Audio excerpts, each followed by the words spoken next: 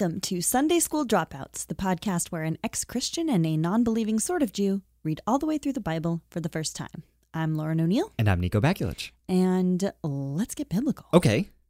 Before we do, we just want to let you know that this is not a Christian Bible study podcast, and it's not appropriate for children. I'm the non-believing sort of Jew, and I'm reading the NRSV, New Revised Standard Version of the Bible. I'm the ex-Christian, and I am reading the New International Version, or NIV, of the Bible. Niv Campbell. That's right. You're reading Niv Campbell, who is, of course, Steven Tyler's daughter, if I remember correctly. I really don't think you do. This week, we're covering the book of 1 Corinthians. 1 Corinthians. Mm-hmm. Should I give us some fast facts? Well, before we do, we should check in really quickly. Oh, okay. Like, how are you doing? Well, I have a really large pimple in the middle of my forehead, Mhm. and I had to wear a hat today to cover it up. What kind of hat? It was a little blue beanie. Sounds cute. It was not that cute because I'm also wearing a blue striped shirt, and I looked like Where's Waldo? But Oh, blue. you were a little sailor girl. Yeah. Like a little longshore woman. Yeah, that was me. A little longshore woman that you have to find in a picture with a lot of other little longshore women in it. Pippi Longshore stockings. Yep. Mm-hmm. How are you doing? You know what? I'm doing well. I had a pretty relaxed day today. We're going to talk about the Bible now. Shut up. Here's some fast facts about the book You of see how 1 she disrespects me? Corinthians. I love it. It was written around AD 50 by Paul. Again, very exciting. The actual author is the same as the purported author. Mm. It's written in Koine Greek, like the rest of the New Testament, and it is an epistle, which is kind of like an open letter to the church in Corinth, Greece, that Paul apparently started. And he's writing it from Ephesus, which is in what is now Turkey. Okay. So he's on tour. Yeah. He's on book tour. Yeah, it's when he's on tour before he gets shipwrecked on Malta. Mm. And so Corinth was like a really big, important city in Greece for hundreds and hundreds of years. But then the Romans destroyed it in 146 BC, and it had just been rebuilt, like seriously, like less than 10 years before Paul started the church there. I see. So I don't know. Maybe, It sounds like a more interesting story than what's in the Bible. To be honest I with know, you. kind of, right? Well, it may be like a good place to sort of test out a new religion. Because it's like- from the ashes, Yeah, people like just a came great back tree to it. will grow. And it was rebuilt by Julius Caesar, or like refounded by him, shortly before he was assassinated. And it was a big center for the imperial cult, which is like the Roman practice of venerating emperors and their families as like divine representations of power. Mm. And also worshiping deceased emperors as minor gods. I see. And in the book, How Jesus Became God by Bart Ehrman, he talks about how this was probably one of the influences that led people to make the leap from, Jesus is the Son of God to Jesus being God. well, Jesus as like a Messiah Uh-huh. to being like a son of God or some sort of like actually divine figure. I see. They got their peanuts mixed up with their chocolate. Yeah, that's, I think, the best possible way to describe it. Mm-hmm. It was chocolate-covered peanuts. And my Bible's footnotes also point out... Thank you, by the way. Excuse me? I was thanking you for complimenting my wonderful comparison. Oh, you're extremely welcome. I'm glowing. My Bible's footnotes also point out that there was a big temple to Aphrodite in Corinth with a lot of temple prostitutes. And they kind of imply that that's like what Paul is talking about when he's talking about sexual immorality. What? But That doesn't make any sense. yeah, I looked it up, and like it was a big center of temple prostitutes like several hundred years in the past. Well, not for the first time. The notes in your Bible are Or full of garbage. shit. Yeah. They fuck themselves, crap boys. Chapter 1, should we get started? I would love to. So an epistle is like an open letter. So it starts off like a letter, like Dear Corinth, what's up? God rules and Christianity is awesome. It also says the letter is written by Sosthenes, Mm-hmm. who I guess is like kind of a scribe and writing down what Paul is saying. So do you imagine the scenario where Sosthenes is like a Christian as well, or do you think he's just like a scribe for hire that Paul like found in the marketplace? I don't know, but I do feel that there's some points in this book that we'll get to where it kind of seems like you can tell that Paul is going off the rails, and Sosthenes kind of like, okay, well, I won't write that part. Let's just can we stay on track? I see. I kind of wonder how much like editing power these scribes had. Of course, you would wonder about editing power. That's literally a historical detail that only you would focus on. So Paul is writing to this church in Corinth mainly because he's heard that there's some internal quarrels there. With some people saying they follow Paul, some people saying they follow Peter. Some love Marmite, some hate it. Some Apollos, whoever the fuck that is, and some Jesus. And he's like, okay, to be clear, we all follow Jesus. Mm-hmm. That's our whole deal. You can't say anything else. Just to be clear, we're Christians. It's like in the name. And then he's like, I know things are confusing, but that's just how God works. Jews want miraculous signs and Greeks want logic, but God provides neither. Well, I mean, God has provided plenty of miraculous signs. It does seem like he's provided like miraculous sign after miraculous sign. And Paul himself has provided logical arguments, as well as some of the people in the Old Testament as well. I mean, and also Paul himself like underwent miraculous blindness and healing. So like... But whatever. So whatever he's talking about, I don't know. And he says, my message and my preaching were not with wise and persuasive words. You can say that again. Oh, I see. That's your little punch up but with voice. With the demonstration of the Spirit's power, so that your faith might not rest on men's wisdom, but on God's power. Again, this also seems like miraculous signs.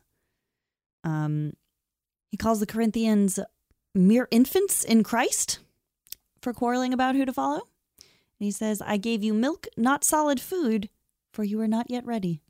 Yes, he calls them little babies in Christ. Little Bible babies. Because they don't know anything, and their object permanence is not established yet. They're still seeing sounds and tasting colors. Is this my hand, or is it the color red?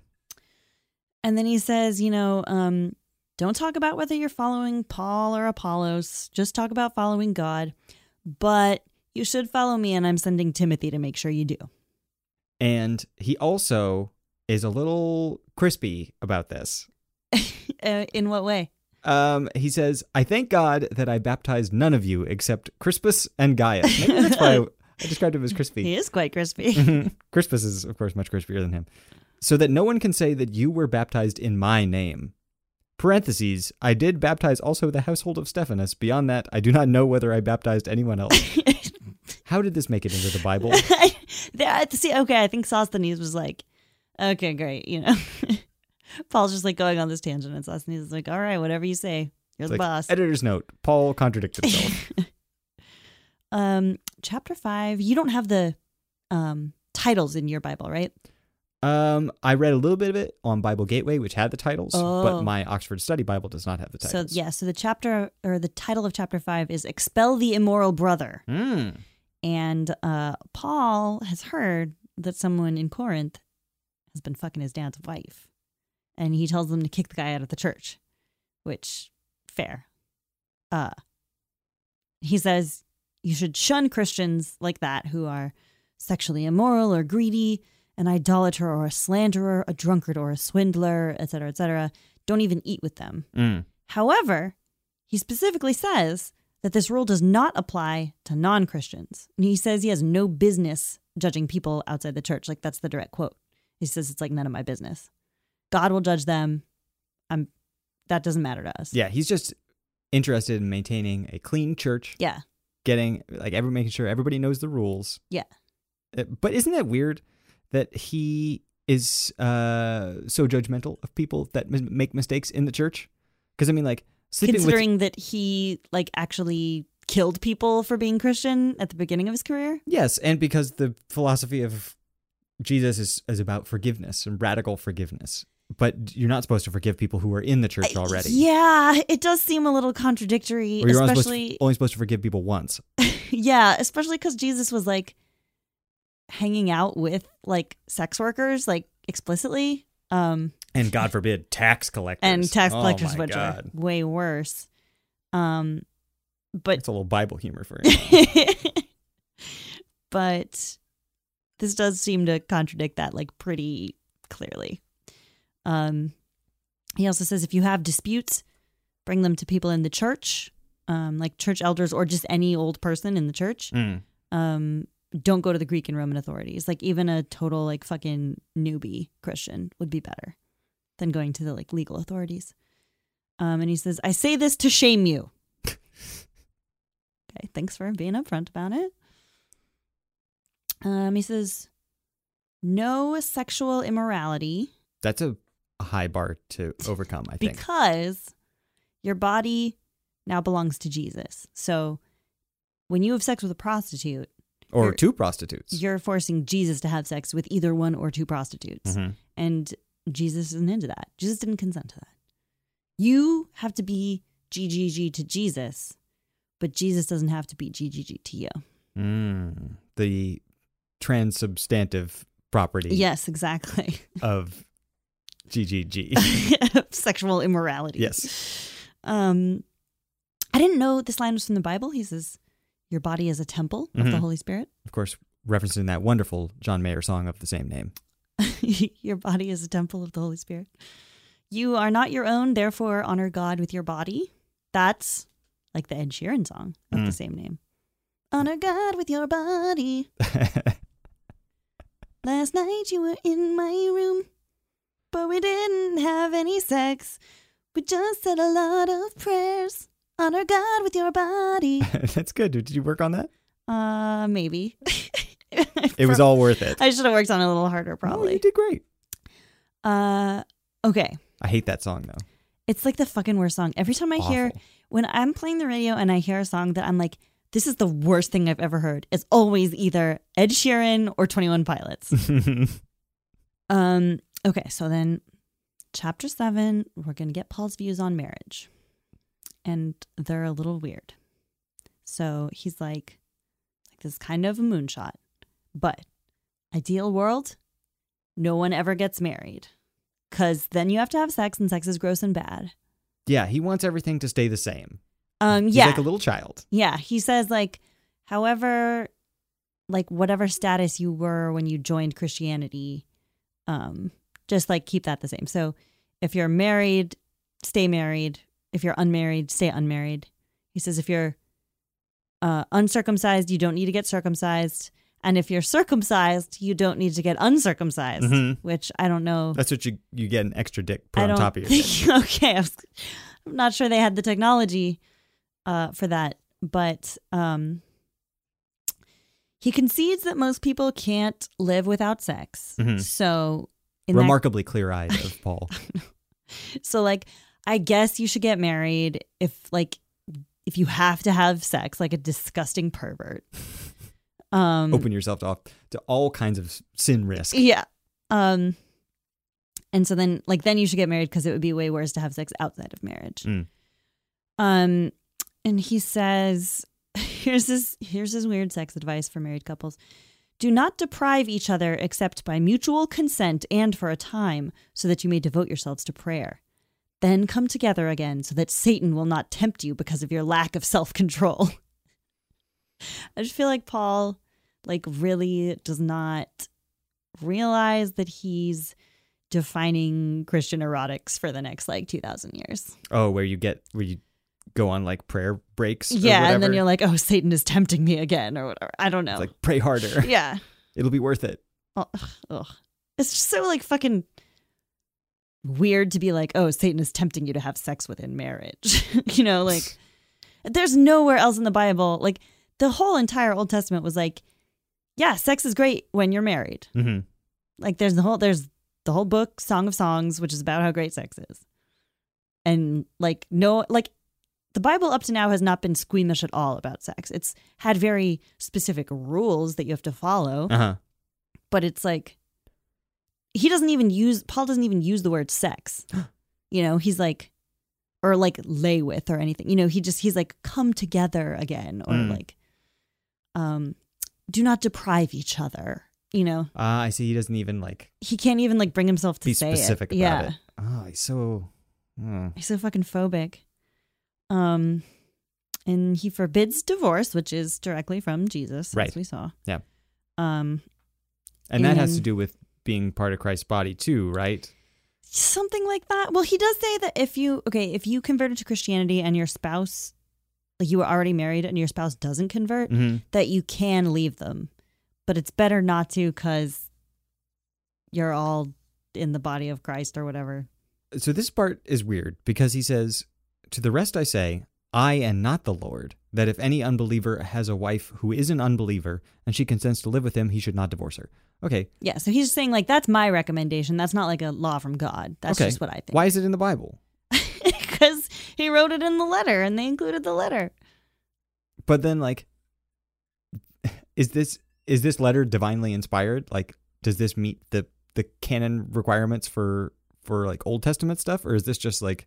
Well, every word of the Bible is inspired by God and it's literally true and inerrant.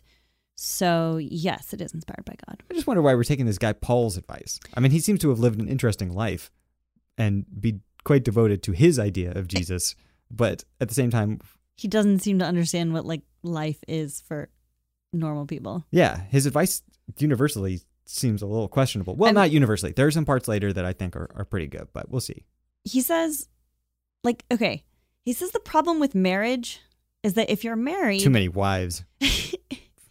It's harder to focus on God because you're always going to have this person, like this human, that you are focused on their happiness, which I think is like a really cute, optimistic view of marriage, especially during a time when like marriage wasn't really about love. But he's like, yeah, but you're going to like love them more than God. So you got to watch out. Right. What's weird is that he like doesn't take kids into account at all, which... Well, he does briefly. He says... the unbelieving husband is made holy through his wife, and the unbelieving wife is made holy through her husband. Otherwise, your children would be unclean, but as it is, they are holy. So if you have at least one Christian parent, you're holy. But it's like weird because... But yes, he doesn't take into account. He's like, oh yeah, if you're married, then you like have this human who's your priority, without realizing that like, well, when you have kids, don't you think they're going to be the priority? It just like doesn't seem to enter his head. You have to feed them and clothe them, or else social services is going to be up your ass. It's true. And social services in ancient Rome was... they didn't fuck around. It was fucked up. They'd put you in a fucking lion's den. They'd put your baby in the fucking... Babytorium? Arena. I don't know what you're going for. Yeah, the fucking arena. The gladiator style. To battle out with all the other babies? Yeah. Only one baby can remain. Yeah. And that baby? Augustus Caesar. Great.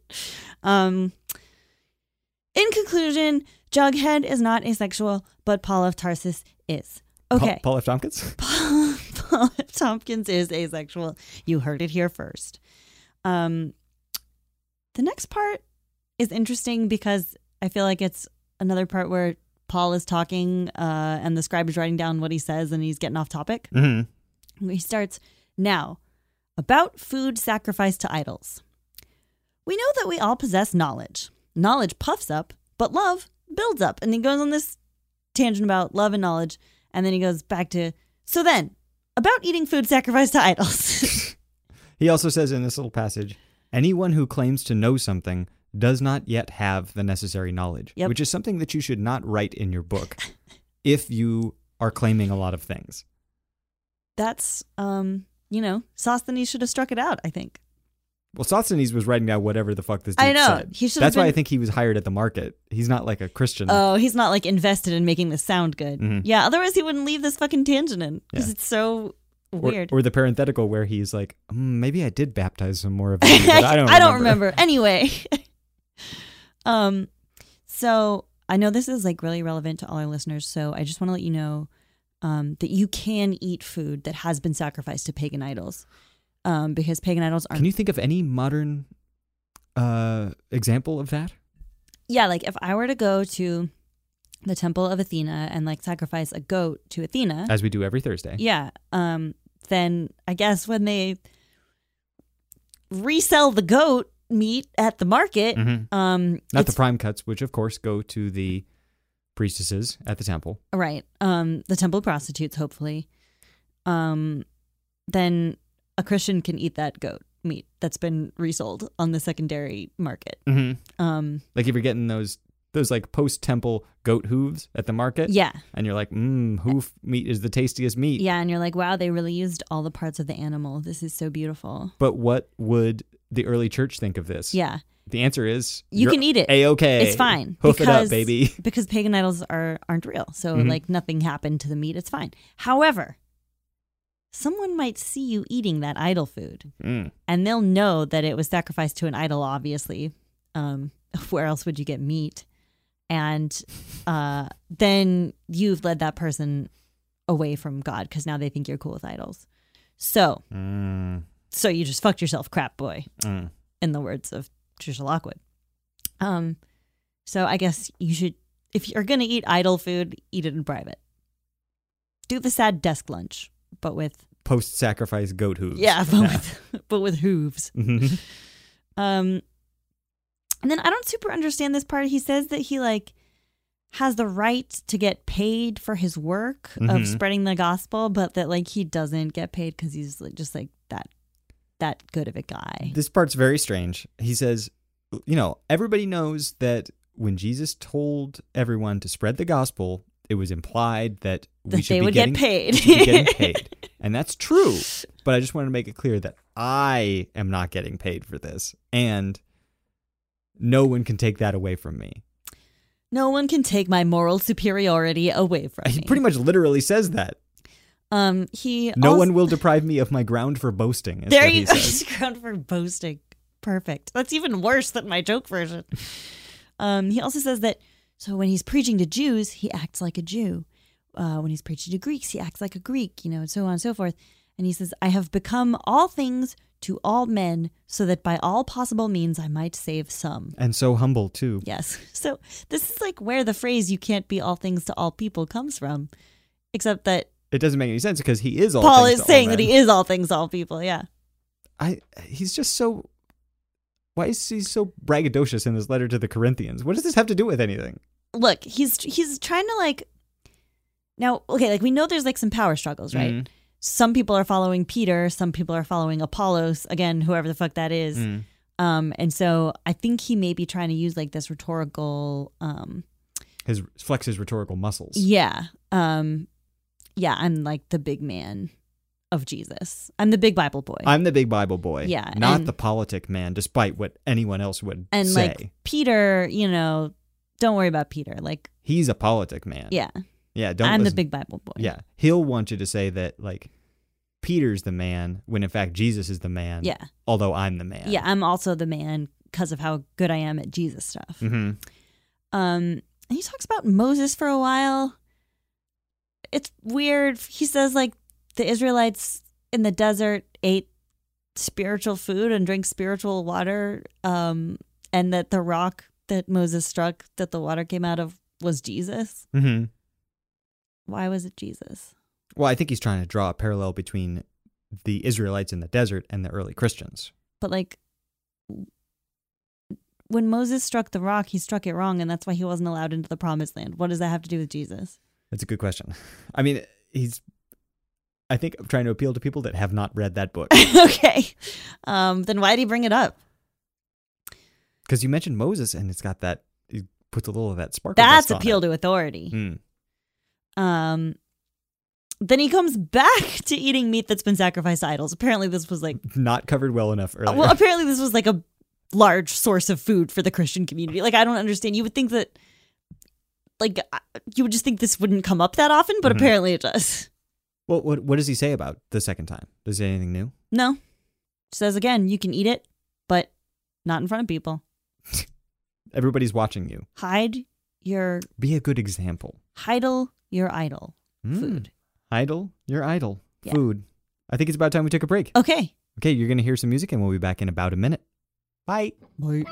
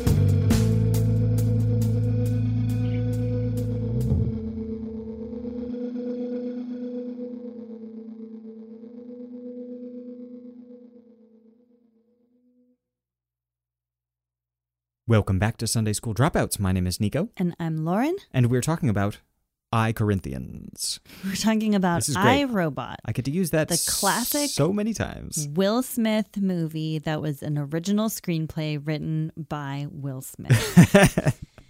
Okay, no, we're talking about 1 Corinthians, and we're about halfway through it, and we are about to get to the worst.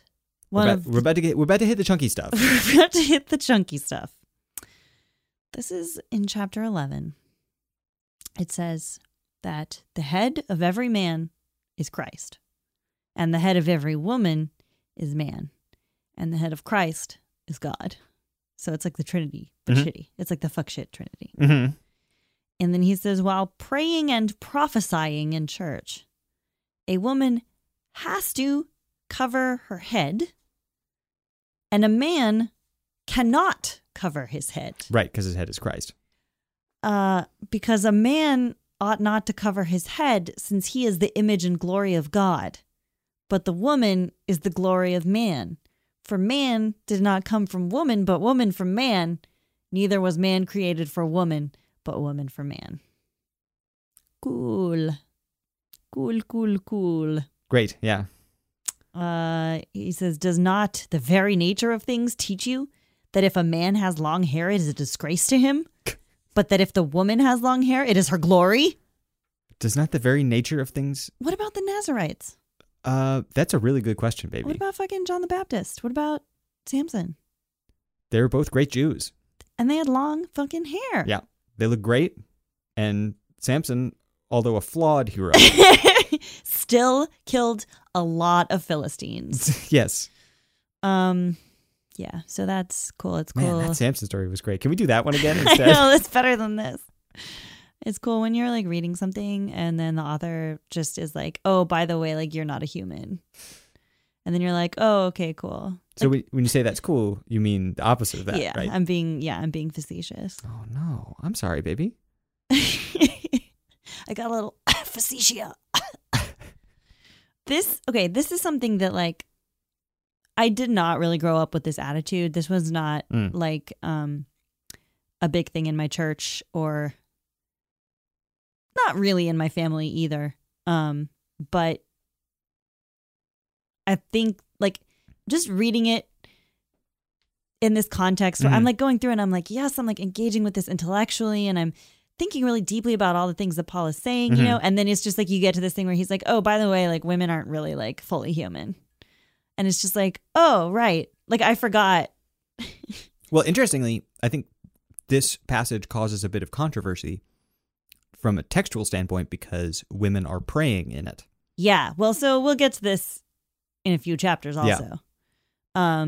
But I also want to point out, I don't want to downplay the horror that it feels like to be dehumanized by this I was text. I was going to say that like if you're a sincere believer, that it must be like really difficult to be like, oh, okay, well, like this is the Bible, this is the word of God, and God says that I'm like not a full human. I never had to deal with that, but I imagine that would be difficult. I imagine it's very difficult. But this is just Paul saying it. It's not Jesus. Yeah, but like when you're given the Bible, it's supposed to, I mean, you know, lots of American churches teach that the Bible is inerrant and literally true. Which is crazy. I know, but like, you know, that's like millions of people. So that's millions of women who are like reading this and being told like, yeah, this is the word of God. And yeah, you're just not as good as men. Sorry. Plus you should have long hair. Yeah, because that's your glory. Right. But you have to cover it up because it's a disgrace. Yeah. Again, pretty phobic about sex there. Like, oh yes, women, like they're so beautiful and their hair is glorious, but they have to cover it up because it's a disgrace. I mean, but that's consistent with the Old Testament too. I remember at least a couple of those prophets were very uptight about women in a strange way. Extremely like true. They're yes. so beautiful and they're such awful temptresses. Yeah. You know, they don't even know how close to sin they are at all times. Those disgusting, beautiful women. Paul also says that the church in Corinth is doing the Lord's Supper wrong. He says like, you know, you don't just apparently in Corinth people have been bringing their own food. Yeah, like, and they just show up whenever they want, and it says like some people get drunk. They don't seem to accomplish the basic goals of a supper, Yeah, so which is everyone eats the same He's thing like, at the you same time. don't just like fucking get together at TGI Fridays and like order like an appetizer. Like you have and to. you're not going to split that with like 8 cards or Yeah. whatever. Think about your fucking waitstaff. Yeah, people. seriously. You have to take the bread and say it's the fucking body of Christ. You have to take the wine, say it's the blood. You have to all eat at the same time. You're not supposed to get drunk. Like, and then it's funny at the end. He's basically like, well, look, just I'll show you when I visit. Okay.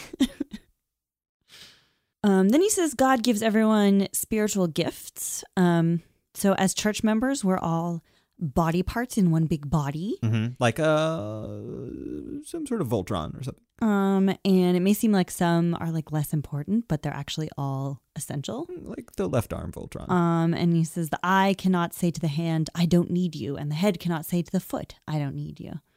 So even if you think someone's just like, oh, well, he just like sweeps the church or whatever. Yeah. That's still an integral part of a functioning body, which I think is kind of a nice sentiment.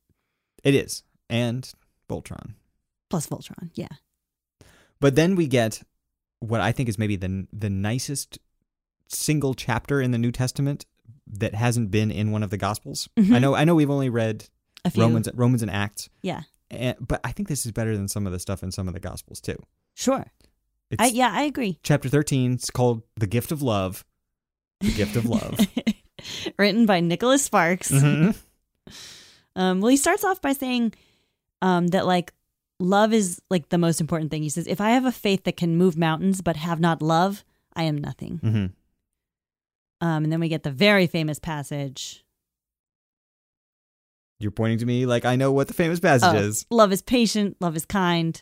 It does not envy. It does not boast. It is not proud. It does not dishonor others. It is not self-seeking. It is not easily angered. It keeps no record of wrongs. Love does not delight in evil, but rejoices with the truth. It always protects, always trusts, always hopes, always perseveres. If I speak in the tongues of mortals and of angels, but do not have love, I am a noisy gong or a clanging cymbal. And if I have prophetic powers and understand all mysteries and all knowledge, and if I have all faith so as to remove mountains, but do not have love, I am nothing, as you said. If I give away all my possessions, and if I hand over my body so that I may boast, but do not have love, I gain nothing. He says, noisy gong and clanging cymbal, some of the only poetry that he's written Yes. in this entire book. Is it from somewhere else? I don't think so, but I don't know for sure. Why did he suddenly learn how to write like this? And Didn't he has also it been fucking around this whole time? then we, like the next two, like the whole chapter is like full of famous quotes, right? Because then the next one is, when I was a child, I talked like a child, I thought like a child, I reasoned like a child. When I became a man, I put the ways of childhood behind me. For now we see only a reflection as in a mirror. Then we shall see face to face, which of course in the King James version, it's not a reflection in a mirror. It's now we see through a glass darkly, which is referenced in a lot of pop culture. And then yet another very famous passage, and now these three remain, faith, hope, and love, but the greatest of these is love. What is he talking about? I mean, he's talking about Christianity somehow, I assume. Yeah. What about it doesn't seem like he's talking about Christianity? Well, I mean, love can mean a lot of things. Yeah, that's true. But I mean, Jesus did say like the two most important commandments are love God and love your neighbor. So he's talking about how to like don't know everything about Christianity and don't try to display more faith than anyone. Unless you're Paul. Where it's kind of your job. Yeah. To be fair, it is his job, even though he proclaims that he's not being paid for it. I don't know if he's ponying up for all these fucking business trips around. He like has a trust fund. Asia Minor. And Yeah. he's like, oh, this is my job. But like, actually, it's like nobody asked him to do it. Yeah. He's just doing it. Anyway, you're not supposed to know the most or have the most faith. You're just supposed to love the most. That's the most important thing. Yeah. It's a very beautiful passage, I think. I agree. A little jarring, stuck in between like what kind of reused meats you're allowed to have. And which worshipers are human and which are not. Yeah. But I don't know. That's top quality Bible stuff right there. And then we're just gonna go back to some stupid stuff. Yeah. Which is like a very long diatribe about how like Speaking in tongues is cool, but like prophecy is way cooler. Because like speaking in tongues just like makes you seem crazy, and it like doesn't bring people to God. I like that. He's like, speaking in tongues is fine technically. And he does say also, quote, "I thank God that I speak in tongues more than all of you."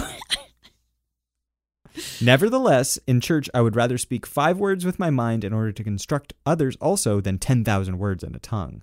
He's saying, just because you speak in tongues and you're so holy and have been touched by the Holy Spirit doesn't mean you're so cool if you're not helping other people to find Christ like I am. Yeah, like me, the best Bible boy. Yeah, and then here's our second passage about women and how they suck. This one's about how great they are and how everyone should respect them. It says women are not allowed to speak in church. And, quote, "If they want to inquire about something, they should ask their own husbands at home, for it is disgraceful for a woman to speak in the church." Now, and then he gets a little shitty and says, "Or did the word of God originate with you? Or are you the only ones it has reached?" Saying like, "Hey guys, there's a whole system to this. Like, I hear you've been letting women speak in church." Now, okay. Obviously, this is the second extremely misogynistic verse in this book. But something I think you were about to say earlier is that it kind of contradicts. They kind of contradict each other. They do. Because one is talking about how women need to have their heads covered while praying and prophesying. And then the other one is kind of saying, well, they shouldn't be praying or prophesying at all. Right. So that might indicate that one or both of these passages was added later. No. And was not original to Paul. Which is nice to think about. But I do, like, in my mind, like, Paul is a misogynist, you know? So it's kind of interesting for me to think that maybe one or both is not actually Paul. Well, maybe he wasn't actually a total fucking woman hater the way that I have conceived of him as. I see. Well, they couldn't both, if they're contradictory, why would people add 2 contradictory statements to a text later? Right. Well, if they were different people adding them or whatever. But if you're okay with adding things, why not just change stuff so that it doesn't contradict itself? I mean, we've seen the Bible contradict itself a million times before this. That's true. I think that people with different interests edit texts at different times, and they don't always make it internally consistent. That's fair. I think the lesson we can take from it, at least, is that Paul has a limited grasp on day-to-day life. Yeah, especially regarding women. Yeah. Women and relationships. I mean, he has all these beautiful things to say about love. Yeah, but he's so out of touch with actual human relationships. Yeah. It's so strange, isn't it? And it really sucks because, well, these verses in particular really suck because, like, Jesus in the Gospels, like, as he's portrayed in the Gospels, is more egalitarian than this. I agree. Not completely egalitarian. All the disciples are men, but he spent a lot of time with women. He was not afraid of women who had done sex work. He appeared to women first when he rose from the dead in many of the Gospels. Stuff like that. So he never, at least in what ended up in the Gospels, never had any words explicitly about men being superior to women. Right. So it sucks that the church ended up taking this thread, whether it came from Paul or whether it came from some other editor, and like going so hard in this direction. And like obviously, you know, the first church became like the Catholic Church where women can't be clergy and priests have to be celibate, you know, and it's just like so fucking phobic. I only just recently learned that like in Catholicism, okay, so like in Protestantism, you know, like Jesus had siblings and I was always taught, you know, like, so Mary had Jesus, it was the virgin birth, you know, and then she married Joseph and then they had more kids together. But I just recently found out that in Catholicism that like they maintain that the Virgin Mary was a virgin her entire life and that Jesus' siblings were actually like Joseph's kids from a previous marriage. I see. And I'm just like, how fucking phobic do you have to be? Like, how afraid of sex do you have to be that you're like, oh, this woman, like, if she had sex within marriage and had children, this thing that we've said throughout the whole Bible is really good, that would make her too dirty. So we have to pretend that she never had sex her entire life. Yeah, it's almost like some sort of complex or something. Anyway, getting back to 1 Corinthians, chapter 15. Chapter 15.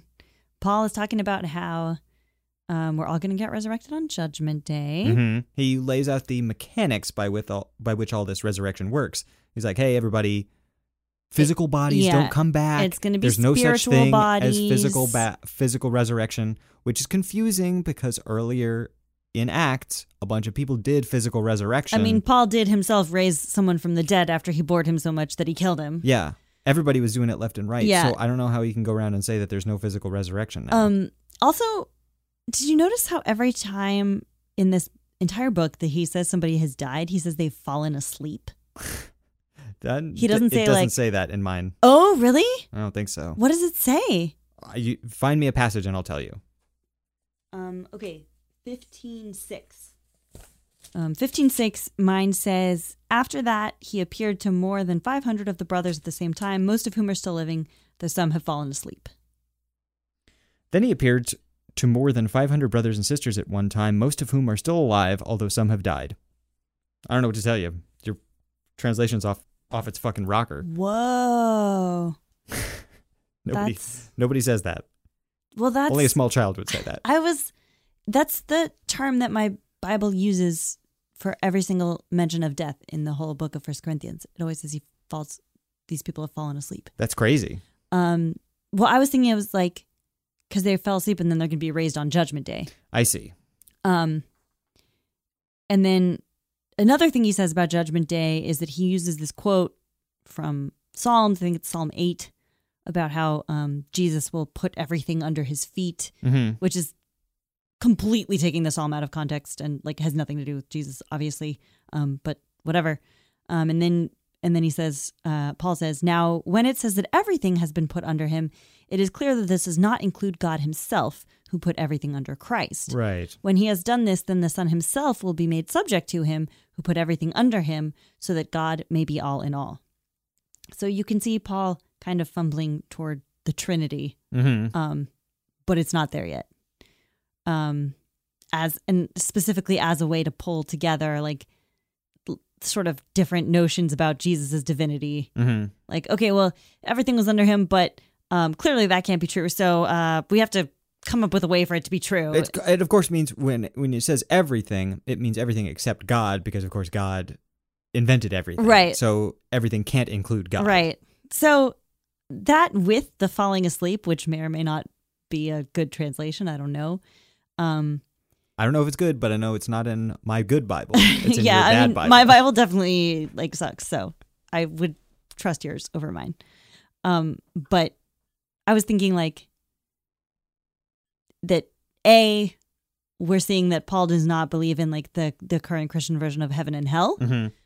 He believes in people being sorted out on Judgment Day, not dying and then immediately going to heaven or hell. Or purgatory or whatever the Catholics definitely it's more like the Jewish idea. Yeah.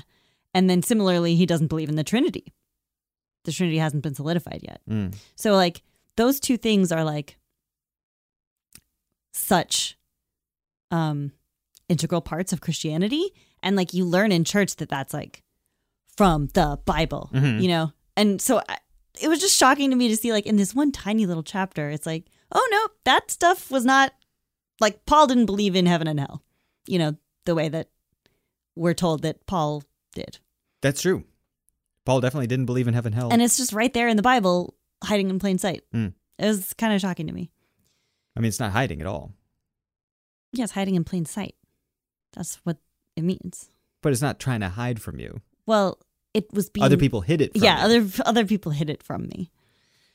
Their names revealed on the next episode of Sunday School Dropouts. Let's see if I can remember all my like youth pastors' names. I probably can. It's probably not wise to do so.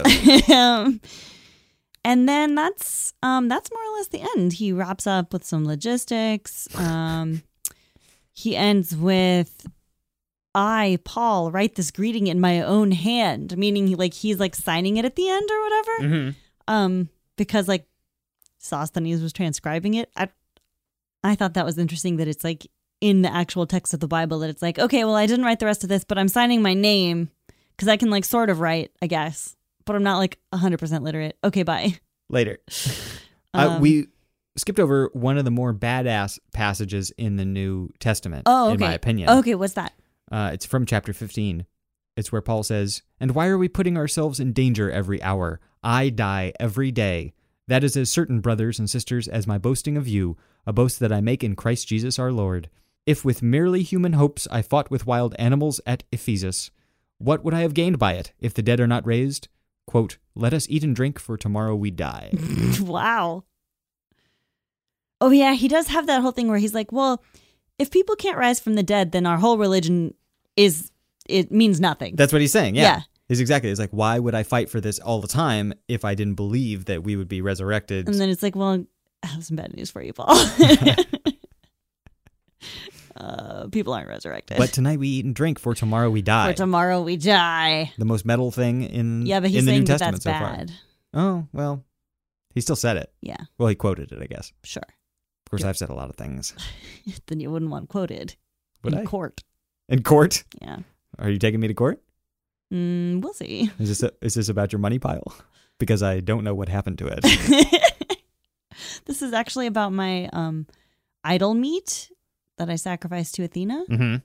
Did you eat it? Yes. Oh, okay. Well, then we don't have to go to court. Excellent. I can't afford a lawyer anyways. Yeah, you spent all your money on idol meat.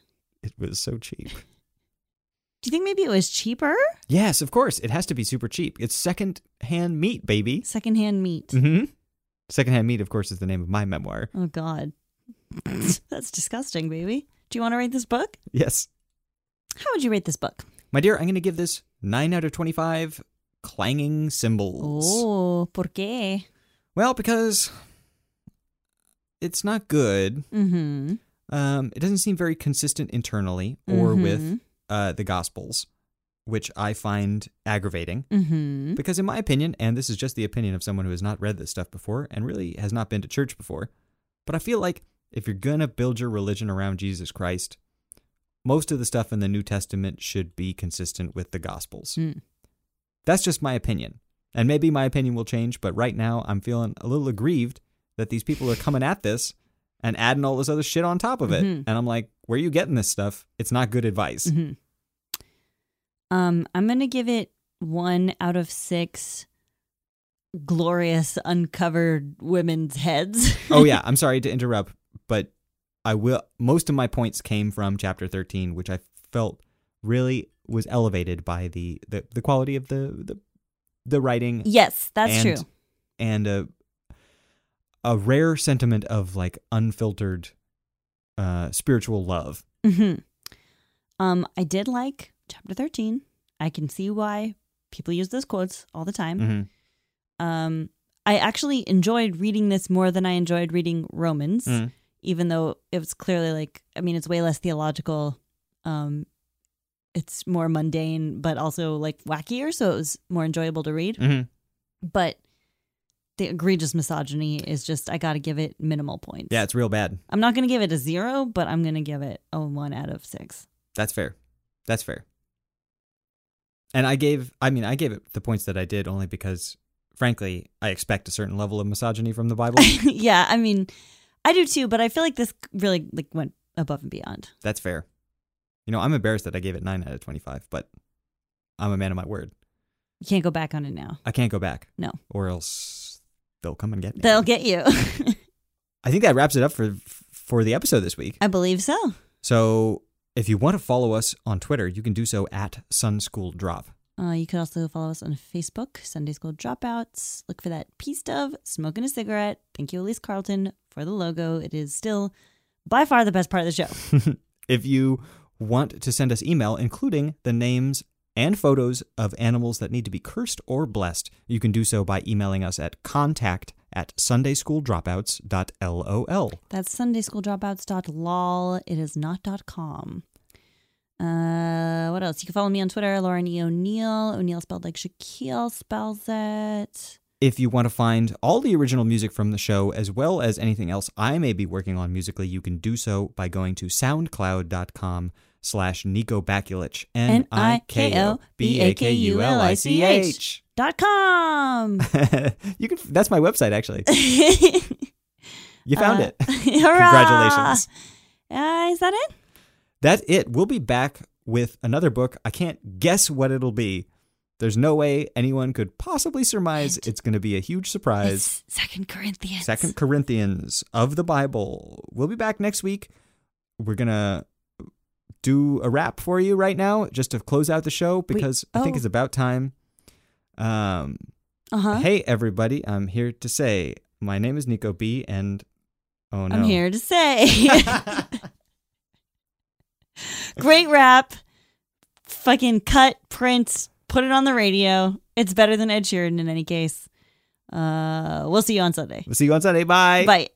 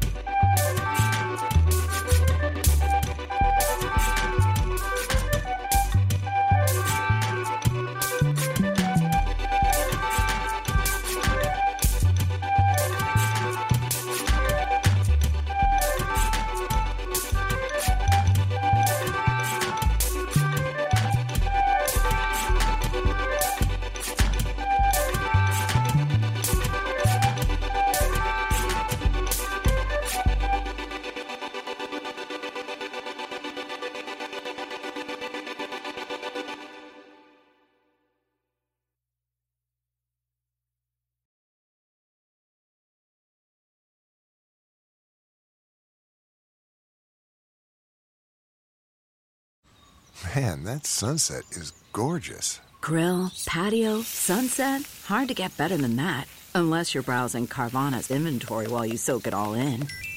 Oh, burger time. So sit back, get comfortable. Carvana's got thousands of cars under $20,000 just waiting for you. I could stay here forever. Carvana, where car buying meets comfort meets convenience. Download the app or visit Carvana.com today.